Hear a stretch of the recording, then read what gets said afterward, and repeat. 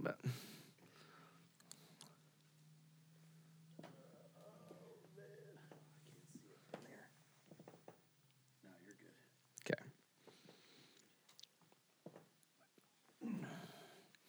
Eddie, I'm telling you, you'll be proud of me. Because I was very tempted just to go back with the recap type introduction. But I got another introduction, and I was like, no, I'm going to do a story introduction. And then when I did that one, I was like, that doesn't really fit with the direction we need to go, so I completely redid it. So I came up with 2 full introductions, not just a, hey, open your Bibles, let's go introduction. You know what's really ironic is I'm going to open with, hey, open your Bibles and let's get going. Man, love that. Love that. Ready?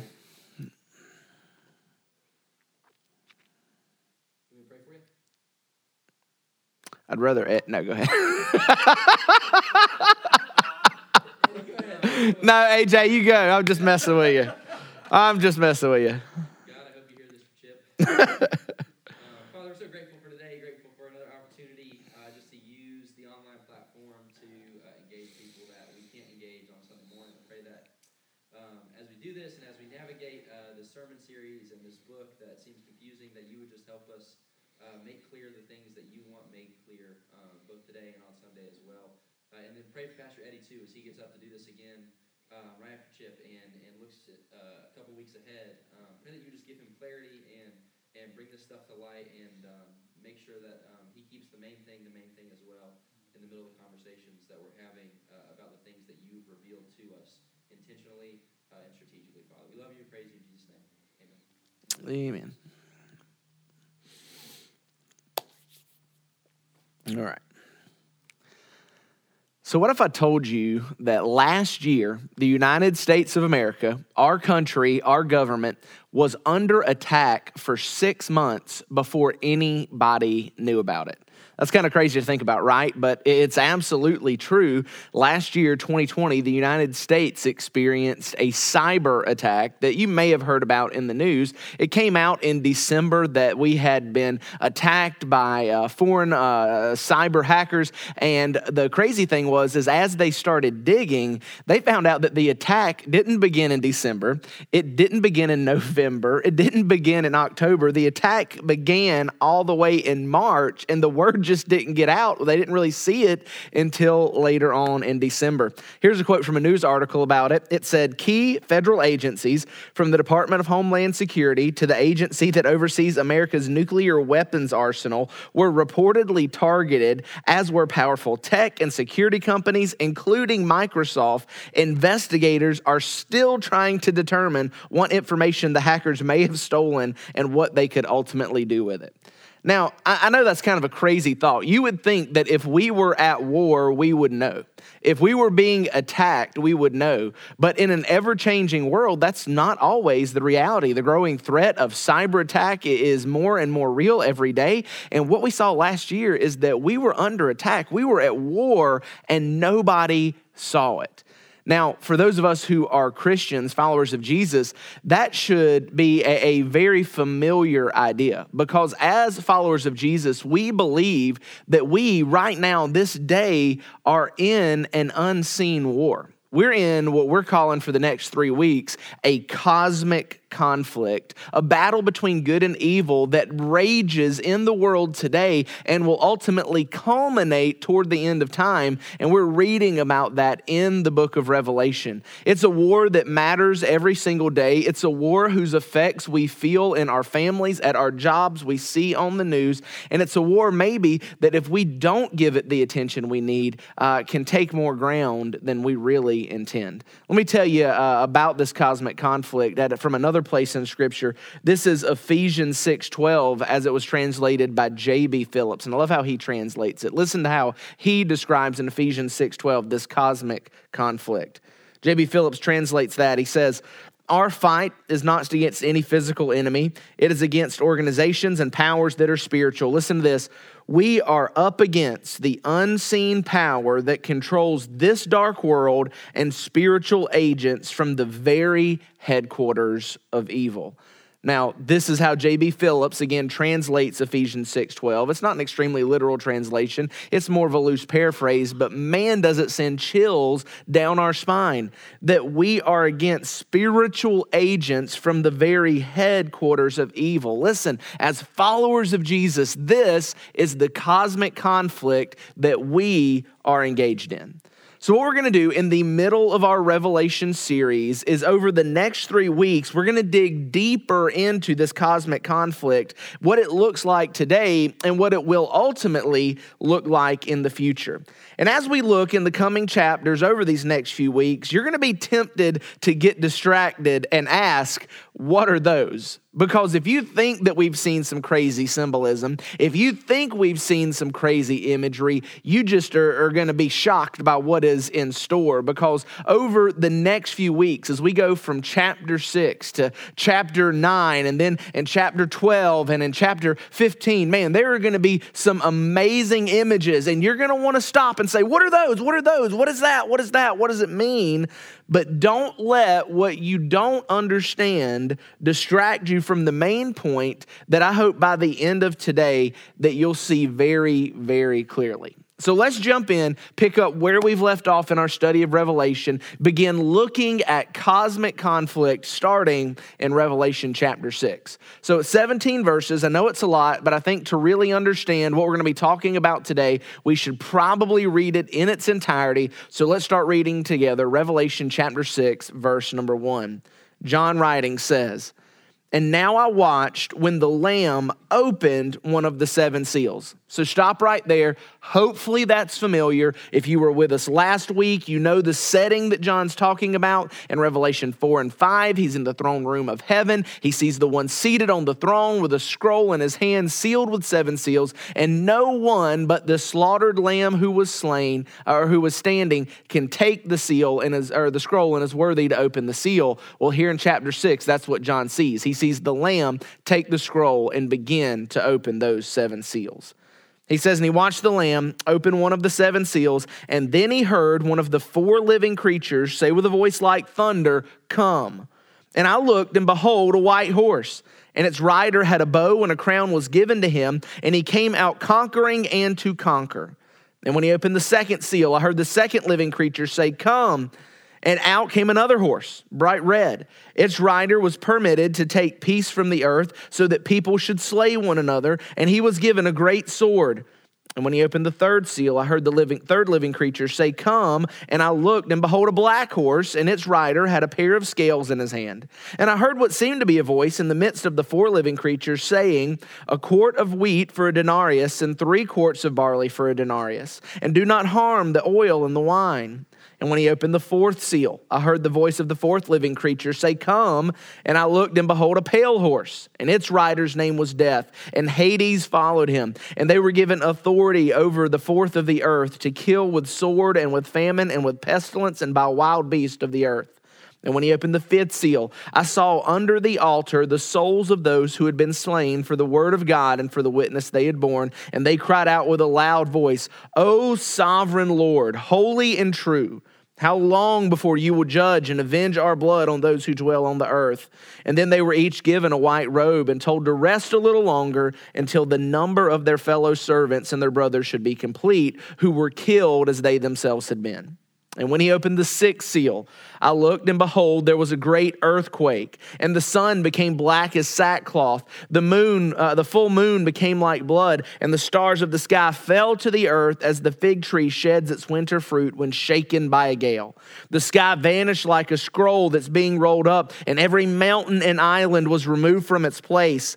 Then the kings of the earth and the great ones and the generals and the rich and the powerful and everyone, slave and free, hid themselves in the cave and among the rocks of the mountains, calling to the mountains and the rocks, 'Fall on us and hide us from the face of him who is seated on the throne and for the wrath of the Lamb. For the great day of their wrath has come, and who can stand?'" Man, what a powerful chapter. What a chapter full of vivid imagery, of action, really of judgment and of wrath. And that's what the 7 seals that we just read, opened by the Lamb, are. These 7 seals begin a period of judgment from the one seated on the throne and from the Lamb out on the earth. And we see it in 3 sections. We see it in what we read here in chapter 6 with the 7 seals. We see it next in the blowing of 7 trumpets. And then we see it last in the pouring out of 7 bowls. And each of these seals, trumpets, and bowls represent the judgment and wrath of a holy God against a sinful world that is poured out in a more and more intense fashion as they go along. It is this period of time, towards the end of time, that is often referred to as the tribulation, a period of intense judgment upon the earth. And almost certainly, these events that we just read in the seals, that you can read in the trumpets and see in the bowls, are future events. Now, although many of these catastrophes that you read about have been experienced maybe in a lesser fashion by the church throughout her existence, but it's important to remember that these events that are almost certainly future are not necessarily linear. There are interludes, there are phrases. This is not a read it and put it on the map as a timeline kind of thing. And if we're being honest, they're not always 100% clear. Like, what does it mean when stars fall from the sky? What does it mean when locusts cover the face of the earth? What does it mean? What do these things mean? We have an idea, but we may not know specifically. And the reason we read chapter 6 today is because I think the first 4 seals, the 4 horsemen that we read about, are a great example of this, that they are almost certainly a future event, that we see their present reality in the world today, and what they mean we have a general understanding of, even if we don't know specifically. So let's talk about that. Let's talk about those 4 horsemen that are often referred to as the 4 horsemen of the apocalypse. More than likely, the 4 horsemen that we see released in those first 4 seals, those 4 horsemen that John saw and the reality they represent, they're going to be released during this period of tribulation in an unseen ferocity upon the earth. However, I also think it's clear that these 4 horsemen and the reality they represent are active in our world today and really have been ever since John wrote his letter in the 90s AD. Matter of fact, in 1983, Billy Graham said this. He wrote a book called Approaching Hoofbeats, where he talked about the 4 horsemen of the apocalypse. And in that book, this is what he wrote. The shadows of all 4 horsemen can already be seen galloping throughout the world at this moment.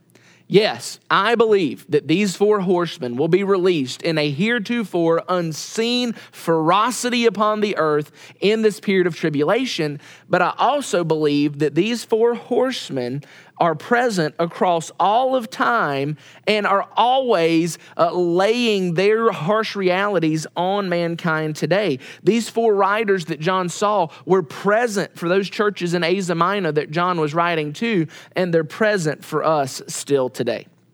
Well, let's press in even further. What are, or maybe who are these horsemen? Well, the very first horse that we see, the white horse, we believe is representative of Antichrist. It may be representative of a person specifically referred to as Antichrist, and we're going to deal with that more next week. Or maybe it deals more generally with the spirit of Antichrist. But the idea here is that this white horse is someone who imitates Jesus but isn't. Matter of fact, maybe when you heard me read that, or if you've read Revelation before, when you read that there in verse 2, you thought it was Jesus. It was riding a white horse. It was wearing a crown. It was carrying a bow. But I think it's important that, number one, this is a different horse. This isn't the same horse that Jesus rode on. It's a different weapon. Jesus didn't carry a bow. He has a sword that proceeds out of his mouth. And really, it's a different description. Because here, as John begins to describe the 4 horsemen for us, he really doesn't describe the horseman as much as what catches his eye is the horse. A white horse, a red horse, a black horse, and a pale horse. But when John sees Jesus riding on his horse, he is captivated by Jesus, who he was. That's his attention. So this is somebody who is trying to be like Jesus, but just isn't him. This Antichrist is one who imitates the Savior, but has no power to save. And I think we see this reality on the world today through false hope, through deception. We see hearts and minds turned away from Jesus as they are deceived and as they are given false hope in other religions, in their own self-sufficiency, in the materialism of this world. We see these forces that would seek to take the place of Jesus and draw the attention and glory and honor and worship that is due him alone and rob it for themselves. That is the first horse. He's coming in the tribulation, but that spirit of deception, of trying to save with no power to do so, we see it so much in our world today. The second horse is a red horse that represents war. This horse is born from anger, from hate, from jealousy. We first see this rider, I believe, make an appearance in the very Garden of Eden when you have Cain and Abel, and Cain, filled with jealousy and rage, strikes down Abel in the very first murder. And I think that we still see this today. Obviously, we see wars today. We know that Jesus in the Olivet Discourse back in Matthew says that the end times are going to be marked by wars and rumors of wars, nations rising against nations, kingdoms rising against kingdoms. But I think beyond that, you notice that this rider, if you go back and look, carries a sword. I think that's important because if we see that first rider on the white horse today through deception, I think we see the second rider just as clear today through division. Not deception, but division. Many commentators, speaking of this second seal on the rider, see the rider's sword as a symbol not just of military power, but of political division. I don't think I need to spend much time pressing the relevance of this rider today, do I? We live in a divided nation. We live in a divided world, and it is becoming increasingly more divided every single day. The only thing that I think I need to say here is just keep in mind that any division always has at least two sides. It's not always just their fault that we're divided. We need to see that the rider doesn't belong to any political party or any particular division. His business is just to divide and increase hate and anger and jealousy and rage. The third horse that we see in the third seal, John says, is a black horse. And that black horse represents famine. And I think maybe this is the one that we want to make most futuristic, that this famine this rider represents is a reality that we haven't experienced yet. And I do think, like I've said, that this rider will be released with a ferocity we haven't seen until that time of tribulation. But I think that this rider on the black horse, who represents famine, is still a very real and present reality in our world today, even if we don't see it as clearly. We already talked about 2020. You no doubt remember 2020. It was a crazy year. It was an impactful year. But here's the thing that may be the craziest of all. Do you remember toilet paper? Like how did that even be a thing? The shelves were empty. Toilet paper became valuable. People were selling it online in an unseen, unimaginable markup. We had a toilet paper famine in the United States. Now let me ask you this. What if that had been bread? Could you imagine? What if it wasn't toilet paper that ran out on our shelves? What if it was bread? What was milk? What if it was eggs or meat? See, here's what you need to understand.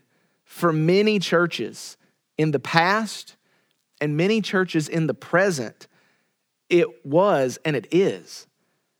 Their shelves aren't stocked the way ours are. They live off of one meal a day. They strive to get by. So when we think through our very Americanized minds about, well, famine's something coming in the future, no, family, it's real today, even if we don't see it. Our brothers and sisters are dealing with it. But I think there's a deeper level here. Matt Chandler, pastor of the Village Church, describes famine like this. I love it. This is just my paraphrase of how he describes it. He says, famine is when we have too much of what we don't need and we lack what we do. And I think you see that there in the text, right? Because this third seal, when it's broken, not only does he see the rider who is famine, but he hears the voice that says, hey, I'll pay anything for that bread. Hey, I'll pay anything for that oil. And I think that's kind of the idea here, is that famine was when the money that they had craved was far less valuable than the food that we needed. They had too much of something they didn't need, and they didn't have enough of what they truly did. And I think in our world today, yes, there is a famine for the body that is being experienced by churches and people all over the world. But I think that there is a very real famine for the soul that we see in the church in America today. I'm not so sure that in the church in America today, one of our biggest issues isn't famine. We have too much of stuff we just don't need. And the things that we do are the things that we lack. Let's move on to the fourth horse. The pale horse, who is death, sickness, and disease. Matter of fact, that word pale horse there is maybe not the right description. When we think pale, we think white. Maybe even in your mind, you think translucent. But the real literal idea behind the pale horse is that this horse is the color of sick. When you think of that's the color, that kind of yellowish, greenish, pale. That's the idea here. It's literally the color of sick. And with all our medical advances, that rider still rides today. Yes, it's going to get worse in that period of tribulation, but it's a real thing today. We're living in the middle of it. Even with all our medical advances, even with our technology, we still fight disease. And listen, we still fight death. Death is a reality for all of us. All of us have been affected by it, and we feel its consequences. So I think when you look at these four riders, these four horsemen of the apocalypse, these first four seals, you kind of see that idea that we talk about is, yes, there is coming the seals and the trumpets and the bowls in the future that is going to engulf the world in a period of tribulation and judgment. But we also see these things very real in our world today. And I don't want you to see that. Listen, guys, don't miss the forest trying to identify all of the trees right here. See, it's probably easier here when we talk about these seals and trumpets and bowls than anywhere else in the book of Revelation to get bogged down in the details and the timing of what John writes. You want to know when the seals happen, how close to the trumpet. Do the bowls come in the last 3.5 years during the Great Tribulation? What are the locusts? Are the stars falling from the sky, nuclear missiles? And what I'm trying to tell you is this, guys, don't get caught up in that and miss the point. Don't miss the point. See, the point of the seals, the trumpets, and the bowls is not that we would know specifically how they're going to play out or what timeline they will follow. The point of all of that is that our holy God, the one who is seated on the throne and holding the scroll of history, the slaughtered lamb who is still standing, will not forever sit idly by and let the sin of this world go unpunished. That's the point. The point is not specifically what the judgments are. The point is that judgment for sin is coming. Sin will be punished, and it will be punished severely.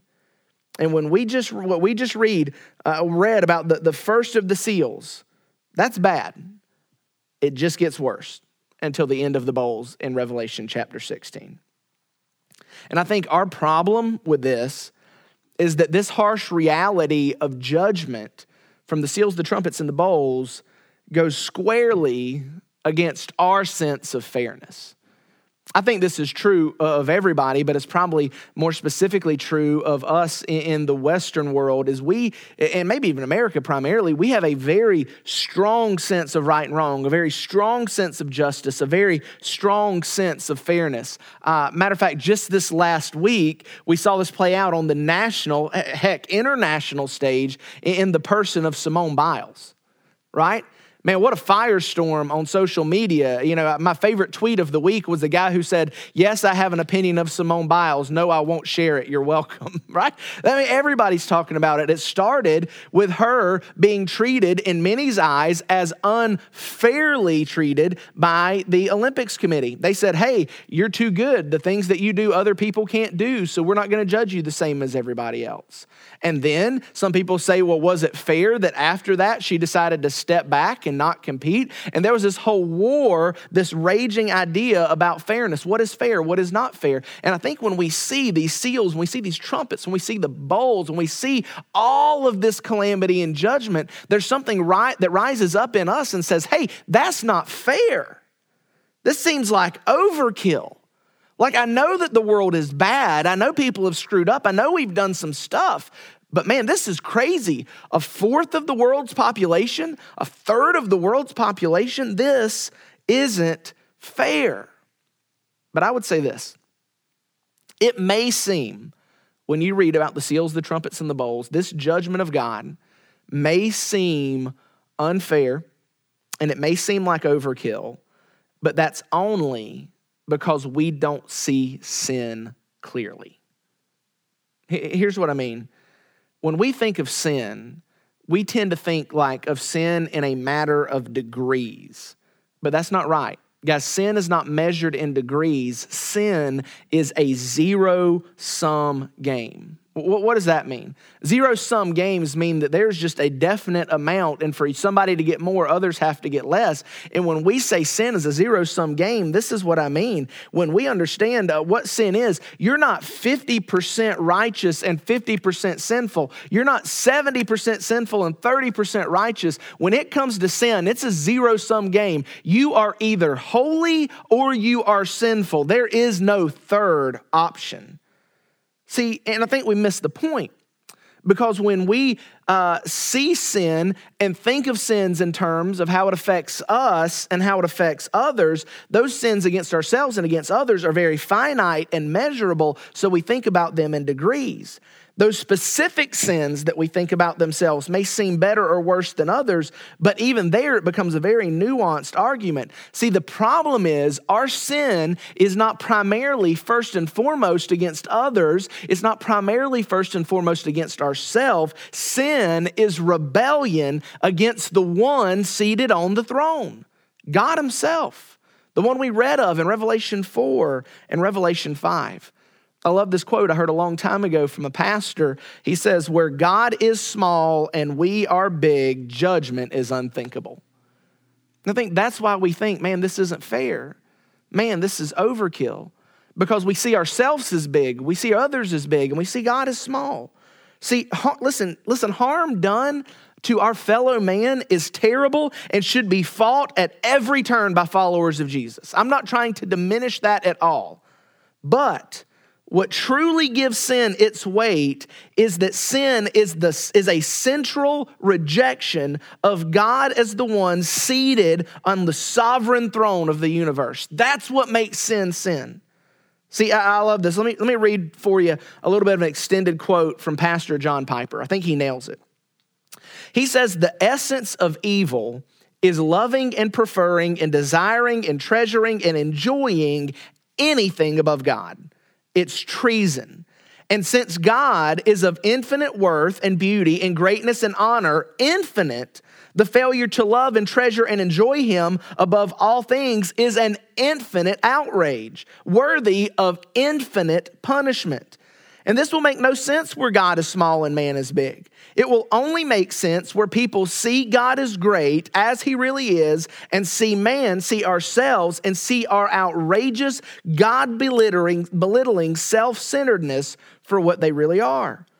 God gives us a glimpse of his rage towards such evil in the words from Jeremiah chapter 2, verses 12 to 13. This is God talking. He says, be appalled, O heavens, at this. Be shocked, be utterly desolate, declares the Lord. For my people have committed two evils. They have forsaken me, the fountain of living waters, and hewed out cisterns for themselves, broken cisterns that hold no water. Piper ends by saying, the great shock The great appalling reality in the world is that humans have turned from God as the all-satisfying fountain of life and joy and tried to find it not in God, but in what he made. It is high treason and worthy of eternal punishment. I think he nails it. That's why this isn't overkill. That's why this isn't unfair. Our sin against others is measurable and finite, but our sin against a holy and infinite God carries with it infinite consequences. And so here's the point.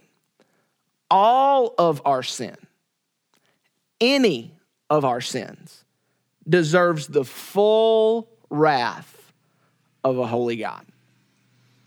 And that just kind of brings us, right, back to the last question that they asked in verse 17 of chapter 6.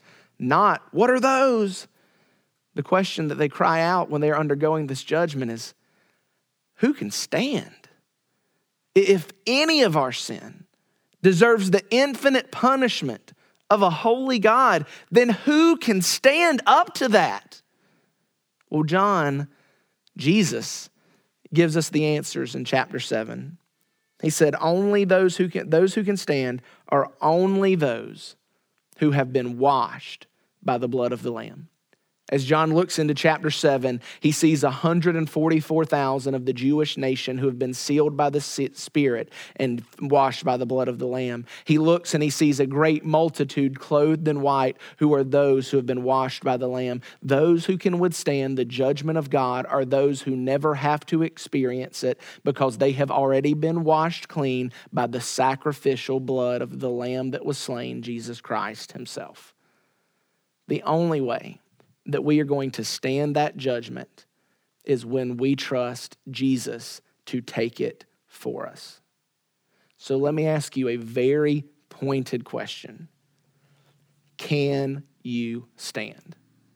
Have you been washed by the blood? Have you been saved?